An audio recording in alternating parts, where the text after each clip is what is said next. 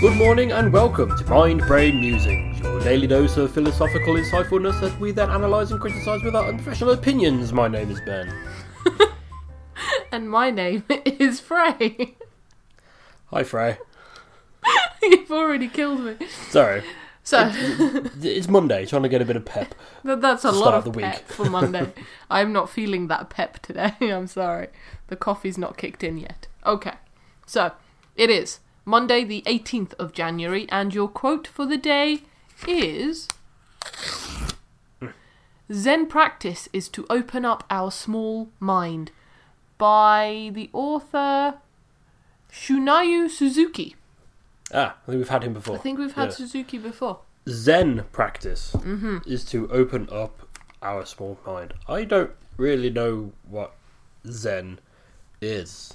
No? Isn't it just like a state of mental peace and Yeah. serenity? Well, when something is Zen, when somebody's feeling Zen, they're feeling calm and collected, Yeah. you know? So I presume it's that.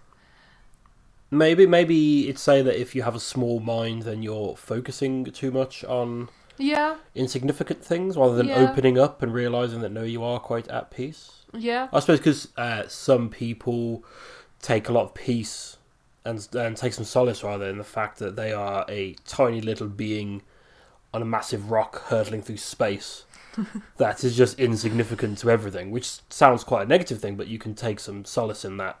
Like, yeah. things in the grand scheme of things, Yeah. nothing, what you have problems with doesn't really matter.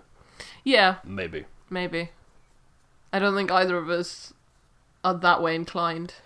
No, kind of, I like the thought of it, Yeah? but, if it's bothering me, it's still bothering me. Yeah, it's difficult to put into practice. The fact that I'll be dead one day and in 100 years no one will know my name doesn't matter right now. I still need a job.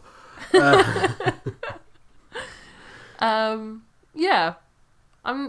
Again, with these things, the words can be interpreted in so many ways.